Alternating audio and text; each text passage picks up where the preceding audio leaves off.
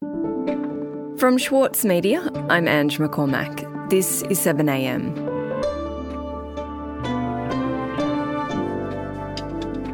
The Teals of the 2022 election outdid expectations, flipping 6 historically Liberal seats independent.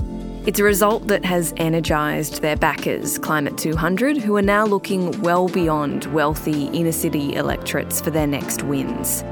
So, can they repeat their success in regional seats and shock the major parties again in 2025? Today, senior reporter for the Saturday paper, Rick Morton, on how Queensland could be the next battleground for the Climate 200-backed independents. It's Monday, February 12. Rick, you've been looking into Climate 200. This is the group who helped to fund the Teal independents. Why did you want to look into them now? I feel like, this is the crazy thing about politics, right? Like everyone starts planning for elections so much sooner than, we mostly recognise. And of course, this is the last full year probably before the next federal election. So the political outfits are getting ready. And Climate 200 in particular, they're a grassroots campaigning organisation more than anything else. And to do grassroots, you've got to start small and then go big. Climate 200's job is done, right? You helped all those Indies get elected and now Australia is a climate leader, yeah? Not exactly. And so they're raising money, they're identifying candidates, they're working with those local independent groups and community campaigns in seats around the country where they think they might have a chance of succeeding either by winning them or making them marginal. So here's our plan to climate-proof our democracy. Every week we're getting requests from communities who are inspired and ready to go. They're seeing the impact of community independence in Parliament and want their own. They're asking for help. And so you've really got to spend that time now because it's a big machine and it turns slowly. Climate-proof our Parliament. Become a recurring donor to Climate 200 today and help us climate-proof the Parliament for good. So I thought I'd have a chat to Simon Holmescourt briefly, who's kind of the man behind Climate 200 and he's currently the convener. Simon's a really interesting guy. He's always very keen to remind you that Climate 200 does not anoint candidates. They don't pluck them from a lineup like the other major parties do. In fact, what they do is they find existing community campaigns or where there is like a loose amalgam of people in an electorate who think, you know what, we haven't been served particularly well by the major parties and we'd like to run an independent. And Climate 200 backs them with funding and expertise in the campaigning side of things. And that's probably one of the reasons why they were so successful at the last election because, pound for pound, I think they backed 22 candidates and 11 got up. So their hit rate is pretty good. Now, the big question, of course, is can they do it again? And you'd think, given their success, that, there aren't actually that many seats left for them to credibly target. But the strategy is shifting just a little bit to focus on seats that were warmed up at the last election, and we're talking regional and outer suburb seats. So a really interesting way of looking at this is that earlier this month, the Climate 200 network flew some of its top people, including Byron Fay, its director, and North Sydney MP Kylea Tink, to an event on the Sunshine Coast in the seat of Fairfax, which is a Conservative seat. So it's an interesting place for them to target, and I was curious when I found out about this because I kind of found out by accident when I was talking to some local campaigners. And I knew that Fairfax was on the list that Climate 200 was looking at, but I didn't know why. So I kind of wanted to figure out what was going on here because there must be something that I didn't know about why Fairfax seemed to be appealing.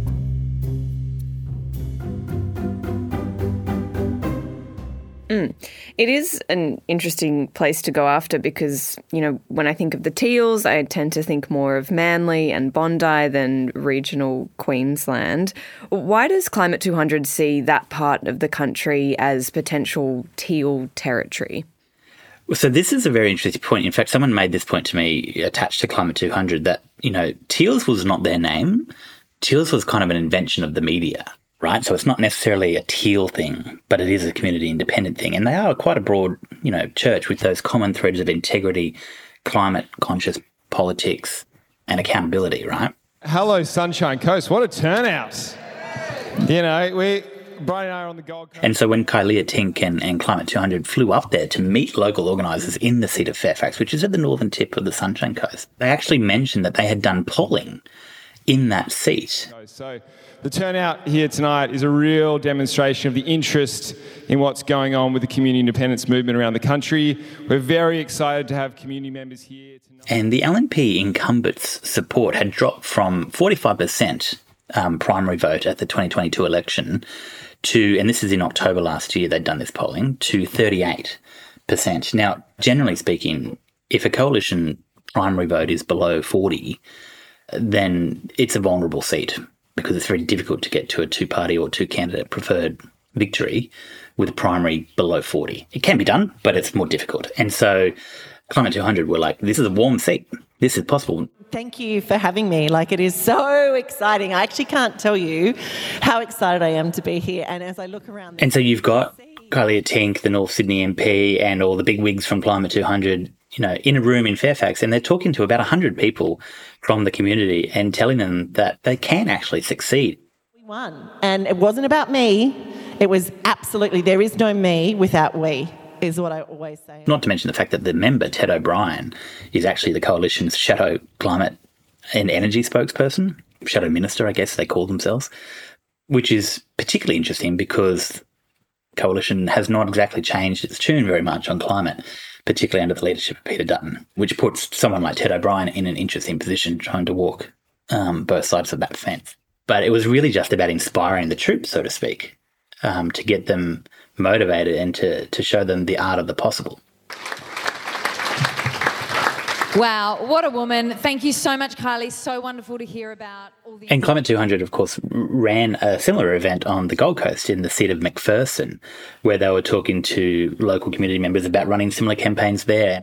We learn that the Teals are going to make a run on southeast Queensland. And Sky News picked it up and were essentially mocking them for even daring to think that the Teals could possibly work on the Gold Coast. This is an area in and around the Goldie, like Robina, beautiful Burleigh Heads, Coolangatta, my spiritual territory, all of these places as a Gold Coast retiree. One day I'll be able to set up the man cave there and we'll do the show from the balcony each and every night. They're quite ambitious, I guess, and I think that there's quite a few seats that are vulnerable or at least worth looking at, and they might not necessarily look like your Northern Beaches candidates, but they will be independent community candidates who have a strong climate conscience. And if that strategy is successful, if they pull that off, that'll be really politically significant. If we take a step back here and look at the lay of the land of 2025, how big of a threat could a new wave of teal independence be to the major parties? I find this so fascinating because if you talk to Climate 200's internal strategists, they believe that there are about 7 Liberal seats and 7 national seats around the country that are quote-unquote vulnerable. Now, that doesn't mean they're going to win 14 seats. They might not win any. But we saw what happened when they had a little bit of a goal at the last election and I think completely overshot the runway. There are almost more Teals in the lower house than there are National Party members. So they really want to rival the National Party. And they're already the fact that they're there, they're already radically changing the way politics is done in this country. Coming up after the break, what the major parties are doing to fight back against Climate 200.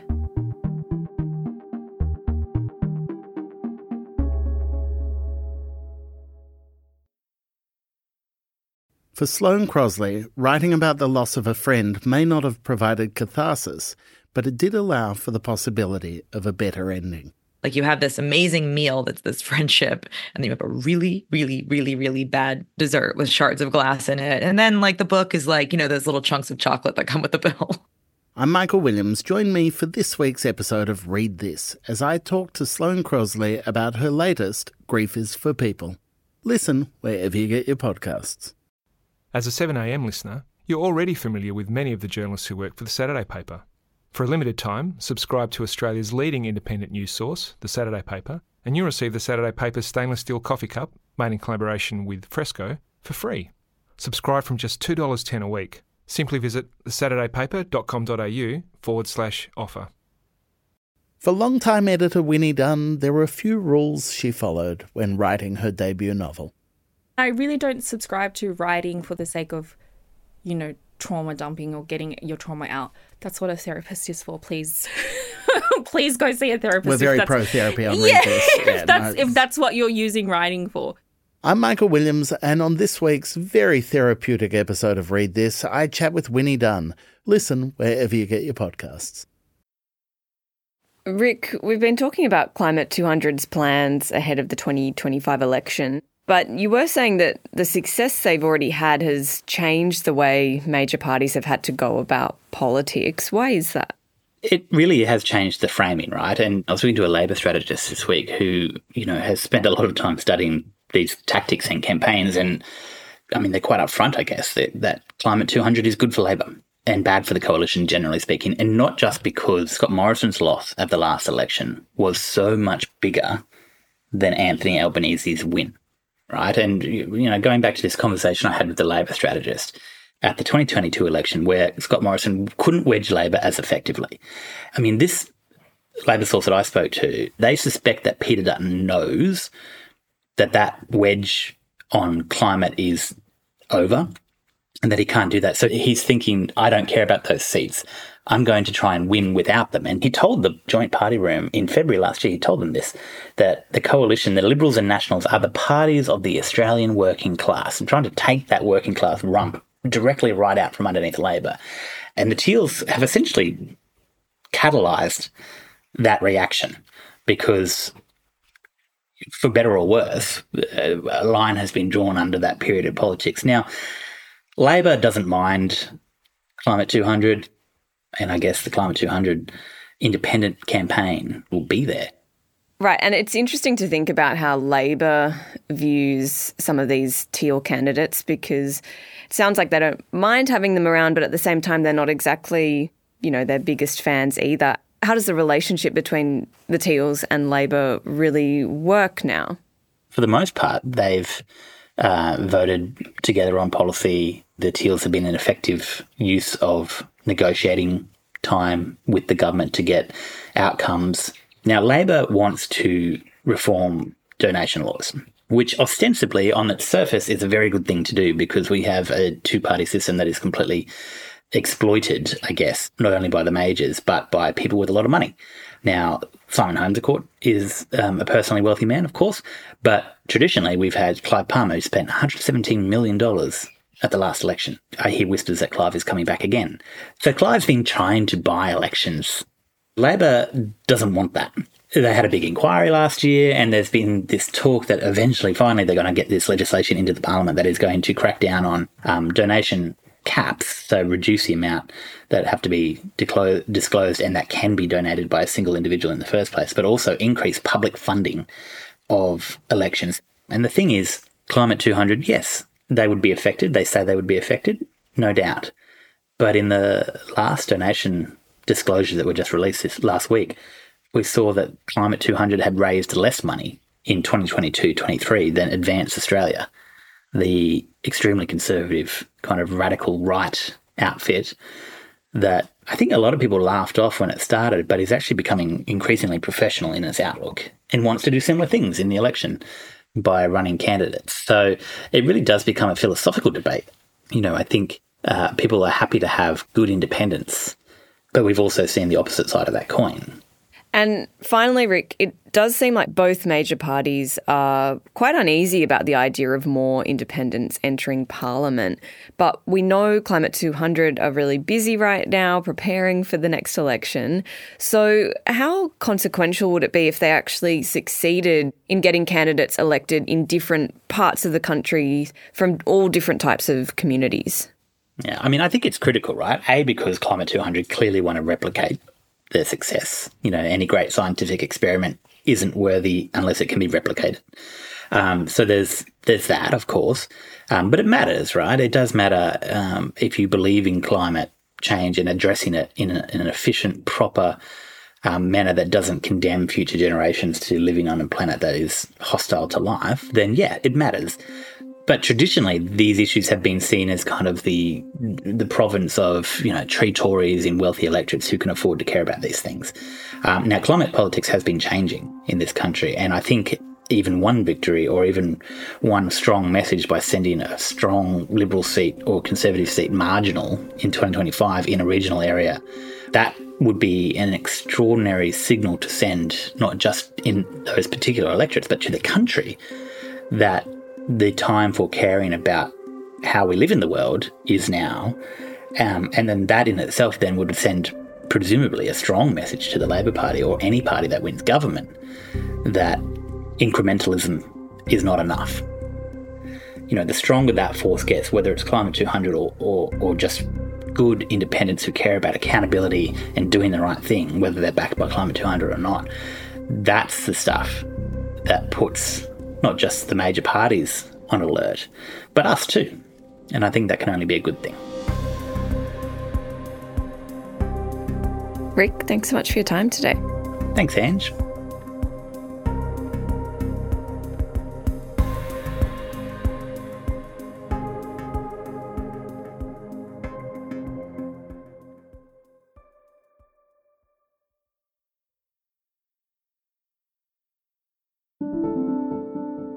Also in the news today, Israeli Prime Minister Benjamin Netanyahu has declared his intent to invade the southernmost part of Gaza. Rafah, which borders Egypt, was populated by about 200,000 people before the war, but is now filled with around 1.5 million people who have fled further north. Over the weekend, the Secretary-General of the United Nations, Antonio Guterres, said that an offensive by Israel on the area would, quote, exponentially increase what is already a humanitarian nightmare with untold regional consequences. And elections in Pakistan delivered large wins for the party of jailed former Prime Minister Imran Khan. Khan's party, the PTI, looks to have won the most seats, but perhaps not enough for an outright majority, further deepening the political crisis that has engulfed the country since Khan was ousted from the prime ministership last year. I'm Ange McCormack. This is 7am. We'll be back again tomorrow. Thanks so much for listening.